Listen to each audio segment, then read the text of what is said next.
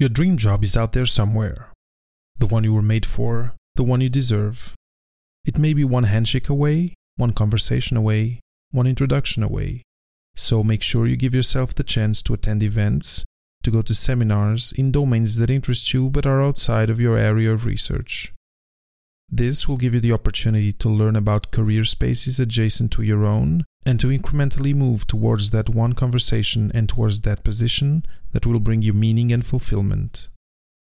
In this episode, we'll be hearing from Saty Rajashekharan about the different stages that brought him from the bench to the global health arena. Human beings are not, unless you're super talented, getting it right the first time is pretty much unlikely to happen.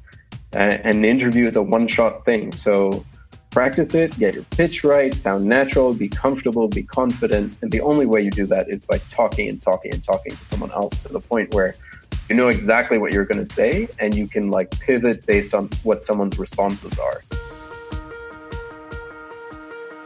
Welcome to Papa PhD with David Mendez, the podcast where we explore careers and life after grad school with guests who have walked the road less traveled and have unique stories to tell about how they made their place in a world of constantly evolving rules. Get ready to go off the beaten path and hop on for an exciting new episode of Papa PhD.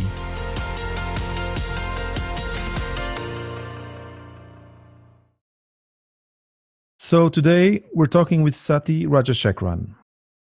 Saty is the Chief Innovation Officer at Jacaranda Health and oversees development of innovative tools, research projects, and public sector and academic partnerships with the aim of leveraging Jacaranda's expertise and insight to influence maternal health care in East Africa.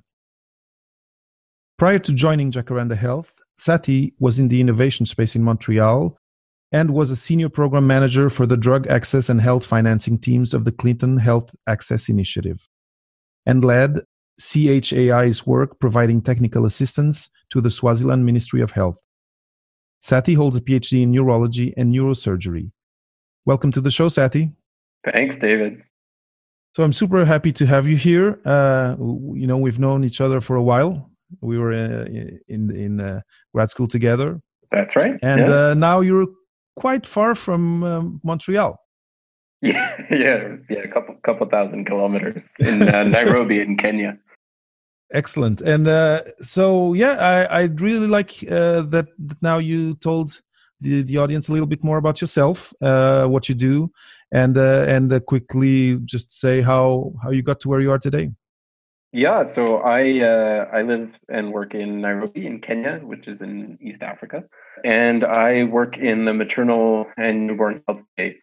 So in sub-Saharan Africa, and in fact many parts of the world, maternal mortality, newborn mortality are very huge challenges that countries grapple with.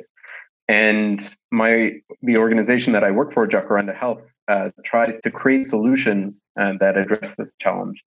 And we work with government hospitals. We deploy these solutions to try and improve the care that's delivered, to try and get more mums to care, all the while taking an entrepreneurial approach to health service delivery. My journey here is convoluted. Started with a research background, doing a PhD with you, of course, and then moved into the translational research space, so looking at drug development, therapeutic development, then into the space of the business of science, really, and took a pause, got sick of it a little bit, and then pivoted to global health and applying skills to solving global health challenges. So I moved to Africa. That's super interesting, and anyway, it's convoluted, like you say, but it's really cool that you did a huge move to go there. Now, I guess you didn't always imagine yourself doing something that looked like what you're doing today. No, absolutely not. I think when I went to university, I wanted to be a doctor. So pivot number one was going into research and clinical research or medical research, and then doing a PhD in that, and then of course multiple pivots after that. So it's been an interesting journey. So Once, okay, you decided you were going into research, that's when you said, okay, I'm going to grad school and to do a PhD, I guess, right? Was your idea to follow the academic career path, or were you just open to whatever would come afterwards? No, I think it was definitely to follow the academic career path. Although I would say it was really to make scientific discoveries, right? I feel that's why everyone gets excited about That's research. why, yeah, that's why we go into science. Yeah. Yeah, exactly. The process of discovery, which I love, I still love. Um, the idea of an academic career path, I think, when you start doing formal research, is pretty unknown to most people. Like a student doesn't, when they start, typically doesn't know what that means. And I think that eventually, deeper understanding of that sort of maybe changed priorities a bit. Mm-hmm. So when you were in grad school, and when you probably had a moment where the path of going to do a postdoc and then to do another one and then to try and have tenure somewhere, once you found or you felt that that was not what you were going to follow, how did that impact your motivation and your focus to finish your PhD? I mean, I think, during the PhD, obviously I had like a broad range of friends who were doing different things. I was learning about different career paths. I thought, there's lots of interesting ways to solve challenges and problems. And I think the application of skills to different challenges is an interesting question, right? So if you follow the path uh, of classic research in academia, you're narrowing down your problem set, right? You start off with your PhD, which is looking at one subject, then you keep going narrow and narrow until you become the specialist in a field, and you probably apply one classic tool to that particular cell that you're looking at or protein. And that's pretty much your career, which is totally, I respect that. And I think it's so important for science and the development of science. But that wasn't me, and I recognized that what I was really excited about was just trying a whole bunch of different things, learning new tools, learning new techniques, analytical approaches, and not necessarily being wedded to what the challenge was, as long as it had an impact on people and people's lives. So I do remember. I think there was a point when I was, at 3 years into it, when I was like, I really like what I'm doing, but I don't think I'm going to do this for the rest of my life. I don't think it was demotivating. I think it was scary more than anything else. I think there was a lot of fear of, well, if not this, then what? And how, right? Because I'd been in research for so long. Yeah. Well, relatively long. Well, it's a long time, and once you finish your PhD, it can be a bunch of years. But you talk about fear, and I think a lot of our listeners can be going, and definitely must be going through something like that: fear, anxiety about the unknown of what comes after. So, how did you go about? What tools, what habits, what strategies did you use to take care of that? And to say, okay, my objective is finishing, publishing if I can, writing, and then something else. How did you go about dealing with that fear and moving forward? Yeah, so I think the first thing was to sort of identify, what after the PhD, what did I want to do? Um, and then work my way backwards to figuring out what skills I needed to develop in order to get there. So actually, the first thing was, and this happens a lot. I had a bunch of friends in business school or grad, like finance, and they were like, "Oh, you should do management consulting." I'm like, "Cool, what's that?" And they're like, "Well, you work for these big companies that solve a bunch of problems for other companies, and it's awesome because you learn a lot about everything, and then you get to like move up this corporate career ladder." It's like, great, that sounds good. I guess I need to learn about business, which I had no idea about, right? Like as a scientist. So started listening to podcasts, reading The Economist, took a couple of courses in finance at Concordia, learned. I did all these like case studies that you do to go do interviews for management consultancy firms. Um, and fast forward to a time when I was doing interviews for these firms. I had some success, but not that much. And one of the guys I was interviewing with, after I totally bombed the interview, said, "Man, you've got like 5 publications already. You've got this body of work. Why do you want to do this?" And I did not have an answer for him, because obviously the answer of because I want to do something else is not a good enough answer, right? So, but the point is, what that was helpful in doing was just getting me started on learning something different and exposing myself to new things. So, business courses, finance courses, different skill sets. That was helpful in the long run, actually. So just to recap a little bit, what I'm getting, and I think it's very important, is find a mission or an objective or a domain that interests you. Then I saw research. You did research on that domain. You got educated on that. So you went and got training. So you can either teach yourself or get training specifically. Yeah, absolutely. Yeah, I taught myself a lot and did training on the cheap as much as possible. Exactly. And I think that's very, very important. And it's definitely something, grad students should do, even as a, just something that you do from the outset when you're in grad school, because you don't want to pigeonhole yourself. And looking at what's out there in the job market, what type of careers are interesting, it could be a hobby almost, and it's going to be super helpful after when you want to transition. I think so. I think it's just great to be a student of as much as possible, even if your career path is academia. Exposing yourself to a broad range of thoughts and thinking and skills is so important. It's so enriching for a human to do that. Yeah, and after going through grad school, in my opinion, and tell me if you agree, you become almost a very, it's almost guaranteed that you're a very, very good student. You can become almost a specialist in whatever piques your interest and that you go into, because you learn how to study and to garner information, to digest it, and to analyze it, and to dive into it completely.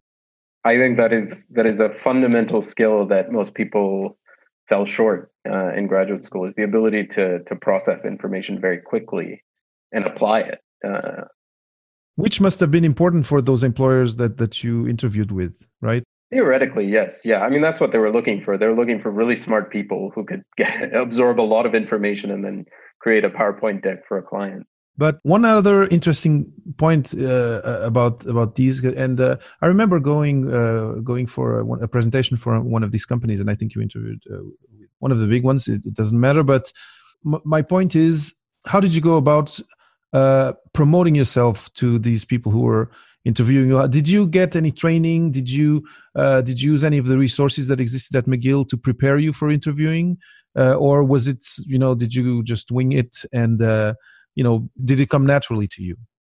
So definitely use peer resources as much as possible. So not in like the neuroscience department, but for example, other folks who are looking to join the same stream. There's definitely other people who I was chatting with, whether they had a health background or not.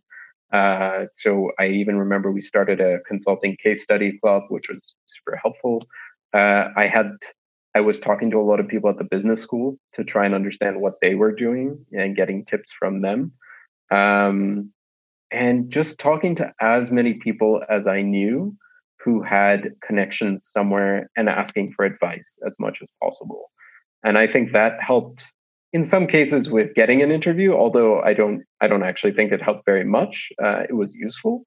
But at least the more you talk, the more you pitch, right? So you learn how to refine the story about yourself. The question everyone's going to ask is, so why do you want to do this and why should they hire you? And you just come up with your sort of unique selling proposition as much as possible as a candidate. So you kind of got coached in a way by your network. I think so. Actively sought coaches as much as possible. Excellent. That's also great advice, and for sure, your network is, when you're in grad school, there's a bunch of interesting people around you from like all around the world, often, and who know other people, even PIs around you may know people who work in domains that interest you. So definitely talk. Conversations are one of the central things, I think, in solving this conundrum of what can I do next, is talking with people who either have looked for the same thing you've looked for, or who have done the transition that you have. So yeah, no, I agree. Now, okay, so you had this try you tried going into this type of job with a consulting company, and did you end up getting one, or did that just not materialize? Didn't materialize. The other thing I should say that I was trying, and you know about this as well, was this was the time when people were doing startups and things like that. So we tried setting up a little company together, like a graphic design company Oh called my gosh, it's true. CellSketch. Sketch, yeah. Yeah, that's right. So the idea being that we knew how to use Adobe Illustrator. Can we sell these images that we're making for money? Which I not a bad idea in retrospect. It didn't go where it was supposed to go, but it was a learning experience. Like in terms of what do you have to do. We tried to get a gig with IC Axon, I remember, which is just fun. Like just as a graduate student, absolutely no sales experience. Yeah. Cold talking to people at conferences, and I think that experience was actually more formative for what happened next than any of the management consulting interviews. Mm-hmm. But the whole point was I was just trying a whole bunch of different things. The thing is, often it may be difficult when you're inside like let's say a PhD project, to say I have time, or I'm going to take some time to do this research. But I think it's something that you need to put into your routine. Maybe you're not going to interview starting year one of your PhD to start interviewing with companies, but thinking about that, being in that mindset of, I'm building up this PhD. It's going to serve me for my professional life afterwards. I should start thinking about that. But these things that we're talking about were more at the end of your PhD, right? Yeah, the last couple of years. I think I was lucky with a fairly flexible lab environment, a lot of independence. I had established that I knew what I was doing in the lab, so there was no concern over productivity. But I also think there's generally an unhealthy work environment in most labs. The work-life balance is pretty poor, and lots of pressure to spend 12 hours a day in a lab. Yeah, it's an issue. It is. Yeah, and no one ever asks you in an interview how many hours a day you work, right? They don't care. What they really want to know is what have you done, and maybe that's your scientific output, but maybe it's your hobby or your side gig. So if you can do it, try and do it, and try and find that balance where you're able to learn different things and do different things. So yeah, I totally agree, and we're going to talk about transferable skills later, but I think you touched upon it right now, and it's true. But let's maybe get to the next step in your trajectory. So eventually, you got into, like you said, the innovation space in Montreal still. How did that happen? Was your network, your current network that you had at the time, important towards this first job outside academia that you had? So my first job wasn't completely outside of academia. So I got quite lucky in finding a program that was actually at the Montreal Neuro at the time, the Experimental Therapeutics Program, which essentially was translational research. So 1 foot in the industry, working with pharma companies, 1 foot in the lab, and it was really the best stepping stone in retrospect for me. Had a great mentor who took a chance on me. No professional work experience, but said, "Look, I like the way you think. I like your hustle. Take the job, see what you can do with it." And I worked really hard to learn how to manage a team, and deliver on a budget and pitch projects and get money. So it was a very lucky experience. That was kind of quasi research, quasi industry, which was great. So it was a good kind of a good school for you to learn a bunch of skills that I guess today you're making use of for your current work. Absolutely, yeah, absolutely. So I did that for a few years, and sort of as things happen, there was another opportunity on really like improving the way discovery makes its way to industry. Again, still at McGill, but looking at the tech transfer space, but not classic sort of tech transfer, but actually the business development side of things. How do you build partnerships? How do you engage investors? How do you build a product before you go out and try and get a patent or sell it? And I think that was at the McGill Center for Biomedical Innovation.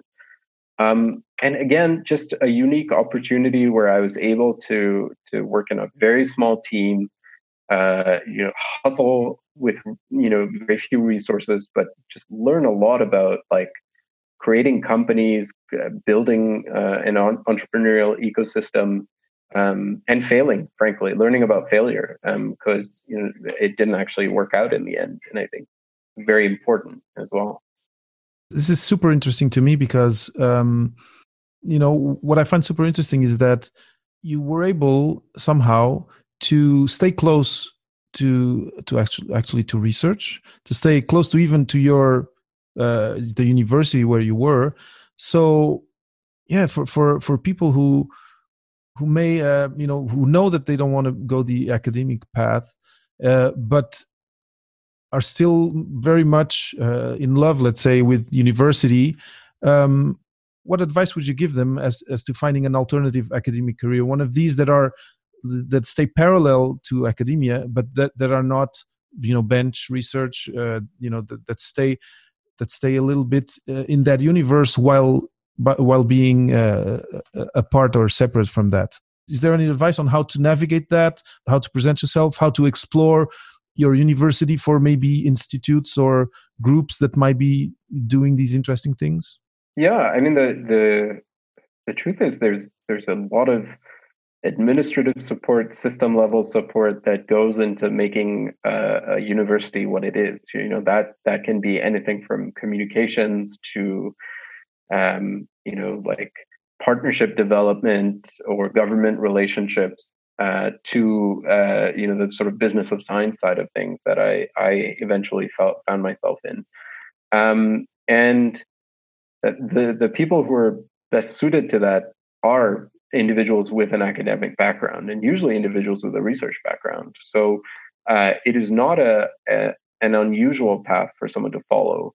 I think the danger is to make sure that it's not the easiest path to choose. So I actually was very reluctant in both cases to pick a job that was so close to what I had done before.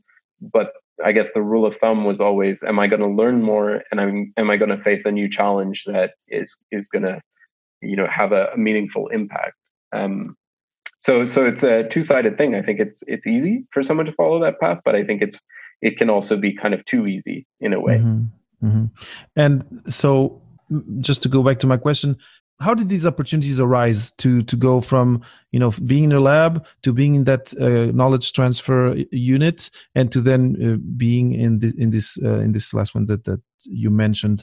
I'm just asking to maybe give inspiration to people who might be listening to look around and say, oh, actually, there's a group in my institute that's doing something that's parallel, related, and that I'd really like to do, although it's not research. How to navigate that? How can people look for those opportunities? Because there must be a lot of them in every university. Yeah, absolutely. I think the common thread is to just learn and talk to as many people as possible. So all of these opportunities that I learned about were serendipitous. No one advertised anything. I had built a network, and not with an intention of getting a job, but just to learn what people were up to and to maintain connections, and just interesting. And so through that network, you start to hear about things, and as as a scientist, I mean, typically we want to learn as much as possible to understand what the model is. So I just kept asking questions. Most people are usually pretty happy to answer questions, and you move from there. And so with every one of those positions, and in fact, even the future position came through conversations with individuals that I was just looking to learn more about a particular topic, for example. And were these people around, that you met around the lab, or in kind of a little bit a wider circle in the institute? Yeah, I mean, I think you'd be pretty lucky if you met all the people you're looking to talk to in the lab. No, it's much wider network, much wider circle. Pretty healthy to keep a wide, varied network of people in your sort of connection list. So, would you suggest, attending institute meetings that may be a little bit,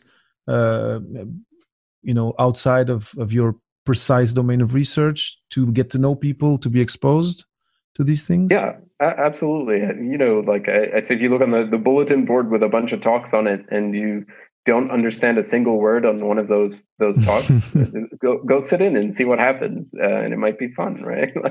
I love that. And so now, was this the last thing that you did that was still close to university? Yeah, that was the last one. So two positions that were relatively still within the academic space, and then a complete switch, I would say. All right. So we're going to pause a little bit. This was part one, and in part two, we're going to talk about all the exciting stuff that came after. Before going on with the interview, I want to thank you for listening to the show. If you like an episode and feel that it's helped you or inspired you in any way, share it with your friends. Maybe it will inspire them too. At the bottom of the Papa PhD website, you'll find out how to subscribe to our newsletter and how to receive a resource sheet that will help you in your career research. And be sure to follow Papa PhD on Facebook and Twitter, and to subscribe on your favorite podcast app. Happy listening and happy sharing. So, Sati, welcome to part two of today's episode. And now we're at the step where you leave the academic sphere altogether. And you went to a completely different world in a way. Can you tell us a little bit about that? Yeah. So towards the end of my time at what was then the McGill Center for Biomedical Innovation, I think I was looking for some sort of different impact, like really trying to make a difference in someone's life, and ran into a friend at a wedding, and she was working for this organization called CHAI, which is the Clinton Health Access Initiative. I said, what is that? Is it some sort of missionary work? And she sort of scolded me and explained what global health is really about, and it's really about capacity building and changing systems and changing policy. I said, cool, can I try that? And because it was such an inflection point in life, I felt like I had a bit of personal freedom to be able to do it. My wife also felt like she was comfortable, like making a jump, and so we said, let's try something for a year. Let's apply to all these organizations in different countries and see what sticks, and then just go. So like jump out of a plane with a parachute. So it was not only a professional move, but also you were going away to another country. That was part of the okay. Very intentional decision to go and say, at this point in our lives, we can do this. Let's do this. Okay, excellent. And I guess this person, this friend of yours, explained to you how what she did and what it was about. Did you research a little bit more? Because clearly now you're talking at a point. You're talking about a point where your interest is set. You're going to do it. Did you go in a little deeper to see what it was about, or just her explanation was enough, and you felt right away it was something? No, so that was a conversation, and then there was months of research, and I talked to as many people as I knew. Friends of friends connected to me to other people. Eventually finding my way to Skype calls to folks in Kenya, actually, at the time. So lots of discussions, chats. Tell me how this works. I don't understand what you do. What's the space like? Can someone like me add value? So all sorts of conversations. Like it was a couple of months of a process to understand. And when you asked if someone like you could add value, someone with a PhD in neuroscience, how did that, how did that resonate with the people you were talking to? Yeah, so by this time there was like now exposure to industry, understanding of how the business of science works, involvement in the digital health space. So there was a couple of threads to talk about with people, where it was like like what does my background mean in this space, and you eventually start to understand what's missing and what's useful. And I think the capacity.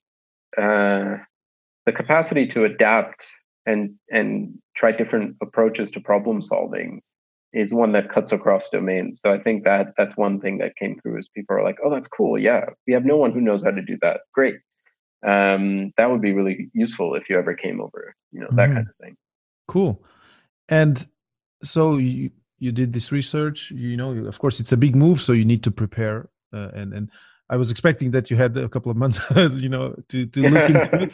But so you researched, you probably found some targets in terms of organizations you wanted to work with, but then came the time of building either your CV, cover letters, promoting yourself as the perfect candidate for different positions out there. Was that easy? Was there again some fear or anxiety involved? How was that the start of that process? So one, remember I had like 4 years earlier gone through this process of trying to present myself to big management consulting firms. So I kind of had an idea of how to work my CV. And so those skills always come in handy, even if that's not what I did right after that. Two, learning about the organization that you're applying for is exceptionally important. And now, as someone who hires people, when I get a CV or a cover letter that shows that no one paid any interest or attention to what what it is we do, I mean, I don't really want to spend time looking at that, right? So in retrospect, like trying to tailor your CV is kind of important.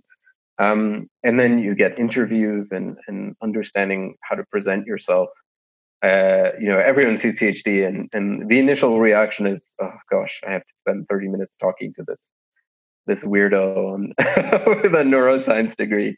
So it's your job as a candidate to dispel that myth. Be personable, talk about broader interests. Then it's cool that you have a PhD, right? Because you're creating, like, dispelling that misperception that most people have. And then practice the pitch. Like, what do you want to say? What's your story? Why does someone with a degree in neuroscience or cell biology want to work in global health? And that can be a really confusing story, or that can be a really compelling story. And I think my story was, I'm a problem solver. I applied these skills in science. I shifted to something else. I think I did okay in those two things. And look, I'm really passionate about solving global health system challenges. And do you think you can give me a chance? And that was a fairly successful approach. So there was a couple of really good interviews, and I decided to pick one of the positions that came through. Cool. And again, so you said you had practiced before, when you were interviewing with the consulting companies, and I think practice is the key word here. You said practice your pitch, right? What would you say was the typical format of let's say the first interview? And if someone wants to build a little story that they want to pitch, how should they go about writing or preparing this pitch and practicing it for, let's say, their first big interview? Yeah, so it's a little bit like speed dating, right? Like speed dating. Exactly. It's like someone's going to say, tell me about yourself, right? And you want to captivate them, but you want to captivate them in a way where you know what they're looking for, right? So highlight those parts of your story that they're looking for. So if it's a biotech industry, then you maybe you want to talk a little bit about your exposure to high throughput, whatever experiments and things like that. If it's not, don't bother. Like nobody wants to know what your experimental skill sets are. What they want to know, yeah, not at that point. What they want to know is what are your transferable skills. I think more than anything, people want to know why it is you want to talk to them and why it is you want to work with that company more than anything else, right? Like that's what they're going to remember when they put the phone down, which is, I really like that guy's story or that girl's story. That was really cool. I'm willing to give them another chance. And that's what you really want from an interview or a phone call is the next one. And then you figure out what you're going to say in the next one. Get the second date. That's your most important objective. And present a compelling argument. And great. And I'm going to have some follow-up questions on this. Did you get to practice with your peers, before you went to this, or you had these first calls? I don't know if they were Skype or if they were presential, but did you get to actually practice with someone? Or how did you go about getting ready for this? 100%. You practice all the time. I still practice our organizational pitch right now. Even if it's not formal practice, I will just talk to someone and be like, I'm going to try this approach this time and see what happens, right? We are not, human beings are not, unless you're super talented, getting it right the first time is pretty much unlikely to happen. And the interview is a one-shot thing. So practice it, get your pitch right, sound natural, be comfortable, be confident. And the only way you do that is by talking and talking and talking to someone else to the point where you know exactly what you're going to say and you can like pivot based on what someone's responses are. Mm-hmm, mm-hmm. And again, for someone that might be preparing out there, are there stories that are telling about your personality, your perseverance, your resourcefulness that you have consistently used? Do you feel that something like this might be important to focus on when you're practicing?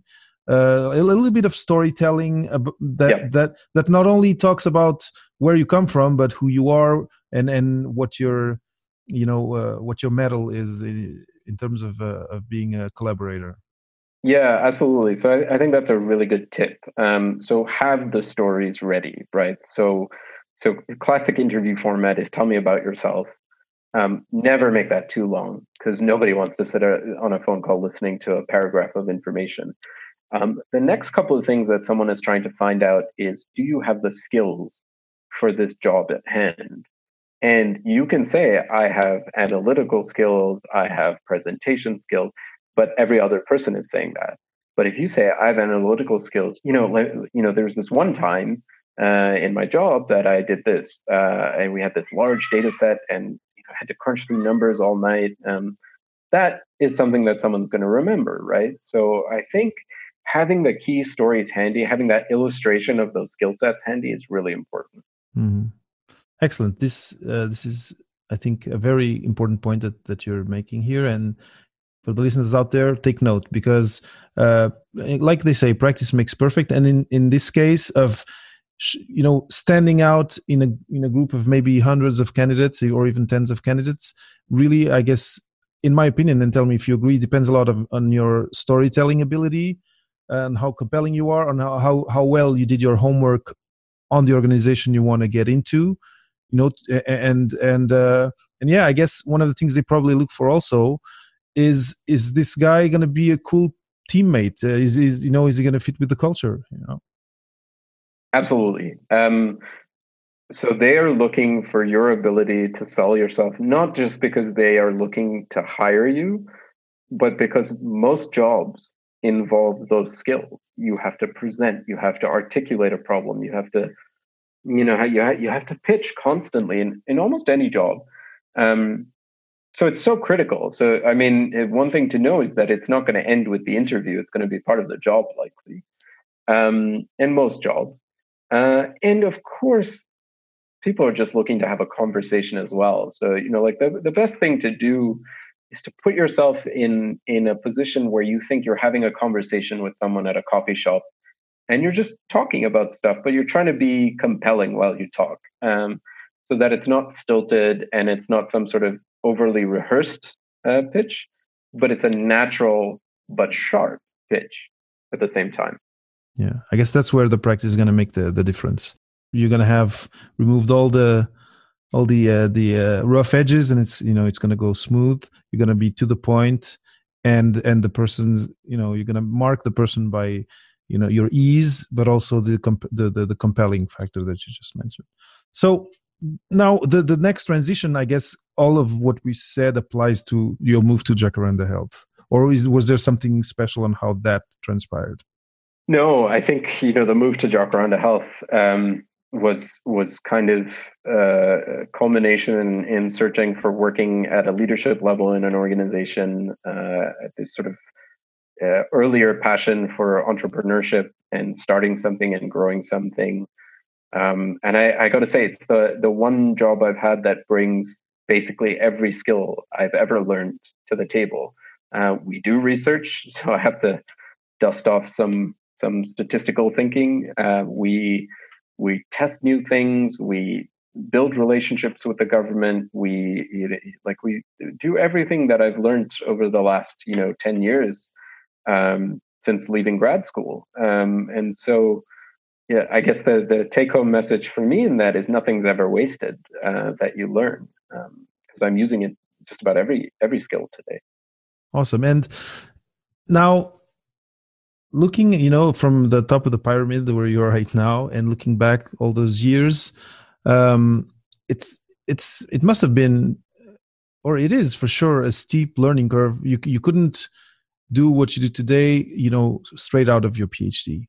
There were all these steps, and you added, pieces to your puzzle until you got to where you are today. And like you just said, what you are today is kind of a sum, or comes from a sum of what you did before.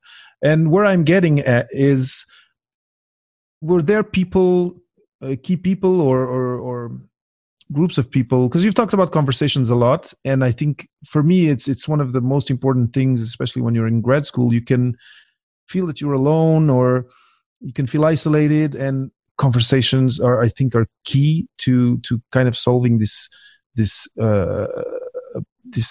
what comes after puzzle. But where I'm getting at, in a kind of a roundabout way, is, did you have mentors? Did you have people that kind of pushed you a little bit forward in some of those steps, or some of those learning curves that may have been a little bit steeper?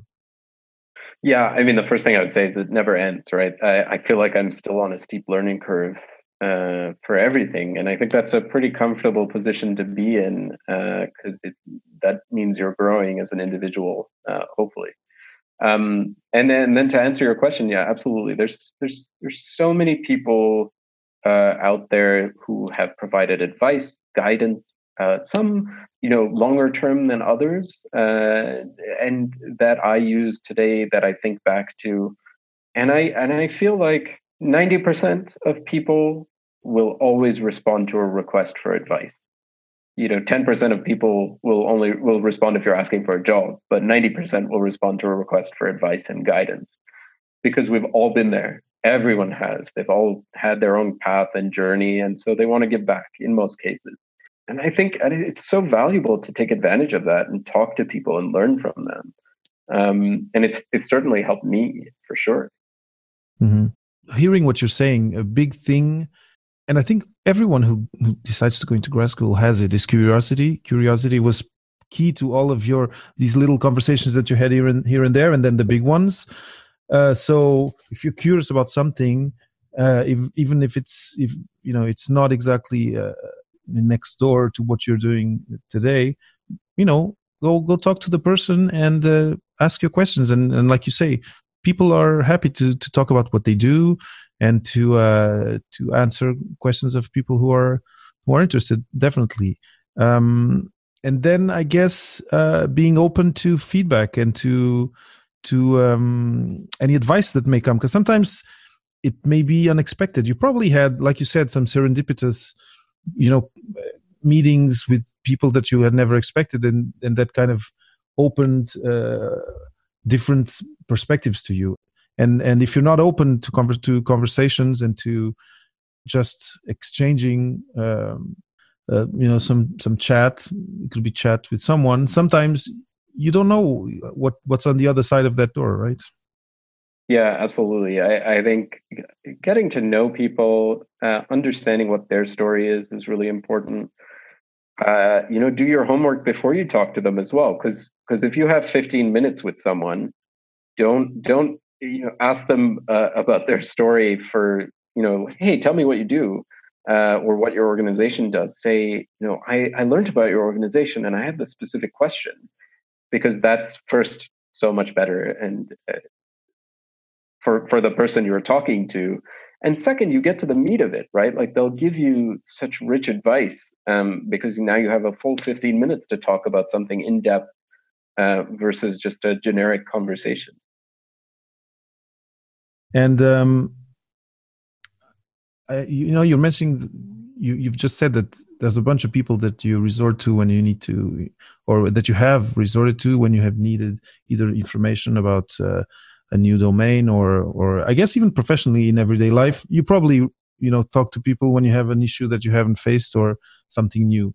But from those people who have been more consistently mentors, that people that you consider mentors that have been there for a longer time, are there lessons that you have received from them, and that that you feel that are useful to you every day, and that you can share with the audience?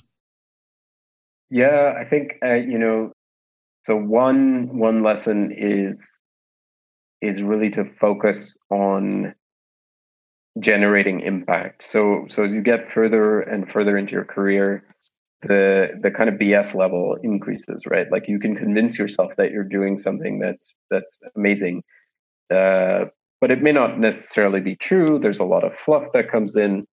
But the real sort of, are you making a difference question is a hard one, and it's one you should constantly ask yourself. And the advantage of having a mentor is they'll ask you that more often than not, which is, so tell me what you're actually doing, that kind of thing. So I think that constant focus on, what is it I'm trying to do, what is it I'm trying to change, am I achieving that, is super important. And then related to that, actually, a great piece of advice I got from Phil Barker, who was at the Neuro as well, was, I think he said, you got to figure out how to get that monkey off your back as quickly as possible. So in other words, like, don't concern yourself with the minor issues, the minor challenges. Focus on the big ones, the big issues, and steamroll right through it, right? Like, because your energy, if you're solving a big enough problem, needs to be 99% focused on that problem and not on all these other little things. So that kind of strategic focus is so important. And I think that it's one I think about all the time, which is like, oh, let's let go of these things. Let's drop it. Cut this away, focus on this. And I've spent a lot of time trying to sharpen that. Okay, like streamlining, your whole process to give maximum focus to what's really important. Yeah, you get rid of the noise, really. There's a lot of noise in everything, right? And actually, that is fundamental to scientific discovery as well. It's like, you can ask 100 questions, or you can ask these 3 really important questions and figure them out. Yeah, that's true. Excellent. So now, one thing that I'm getting, and I think it's very important for you, but very important for anyone who's looking into, actually, I think anyone who goes into grad school, they're looking for meaning, right? They're looking, I want to do something meaningful. And what I'm getting from you a lot is that it's also important in your professional life. You're going to be much more fulfilled, and you can commit much more to a long-term project if it's really meaningful to you, right? And what I'd like you to do now, and it's the kind of the last thing that I usually do at the end of the interview, is how can people who are either now finishing or having just finished their grad school, what 2 or 3 pieces of advice could you share with them, to make sure that they're able to find a meaningful professional future after their PhD, to transition in a practical and effective way, and to then find themselves in a job that they like and that is meaningful to them? Yeah. So I would say, three things. So the first is understand what gets you going as an individual, right? Like, what is it that drives you? What is that one thing that you get so excited about? Whatever it is, is it that the sort of the Western Blot coming through the machine, and you seeing your discovery up front? Whatever it is, understand the sort of fundamentals of it. Is it the discovery piece, or is it the fact that you're having an impact on someone's life? Or is it just the fact that you can do a lot of analysis all the time? Whatever it is, you sort of know thyself, right? And know what gives you that motivation.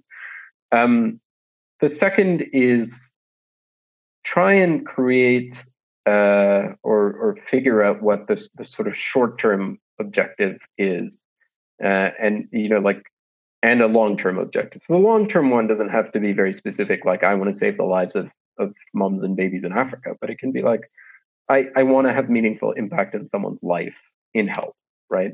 That's one long-term objective. And then the short-term one is, to do this, I think I need to understand how, drugs make their way into the market. And then from that, work your way backwards to understanding what skill sets you need, and learn as much as possible. Because without that, you're not going to be able to work your way backwards. And I see what a lot of people do is they start building skills and going to business school or something like that without actually recognizing what it is they're doing it for.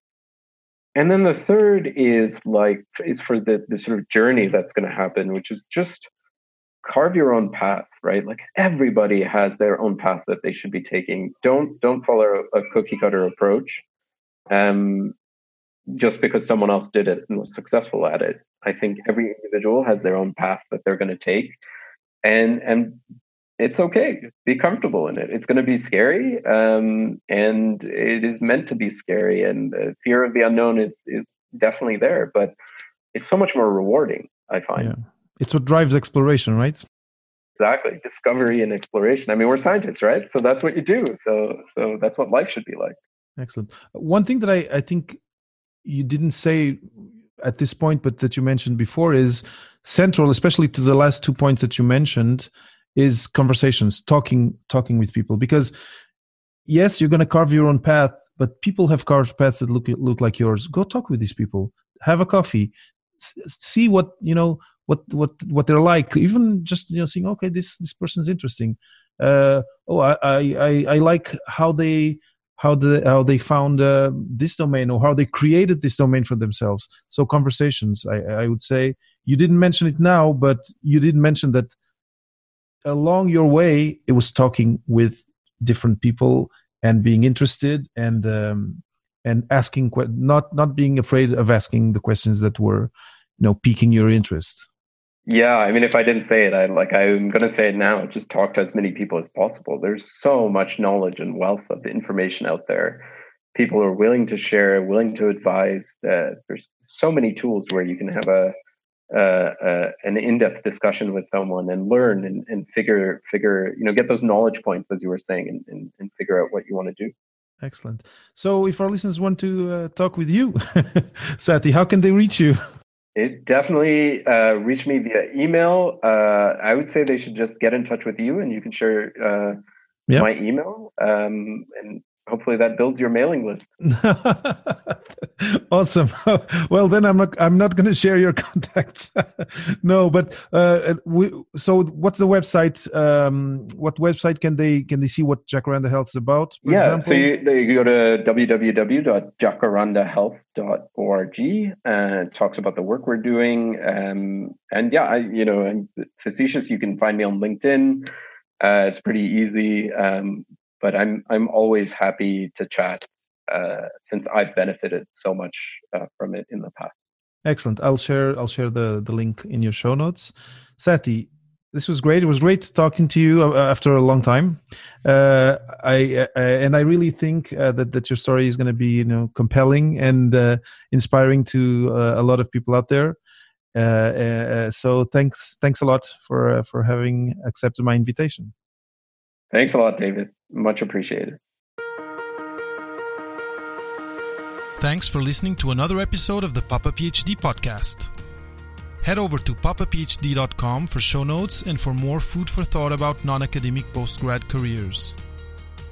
I'll always be happy to share inspiring stories, new ideas, and useful resources here on the podcast. So make sure you subscribe on iTunes or wherever you get your podcasts to always keep up with the discussion and to hear from our latest guests.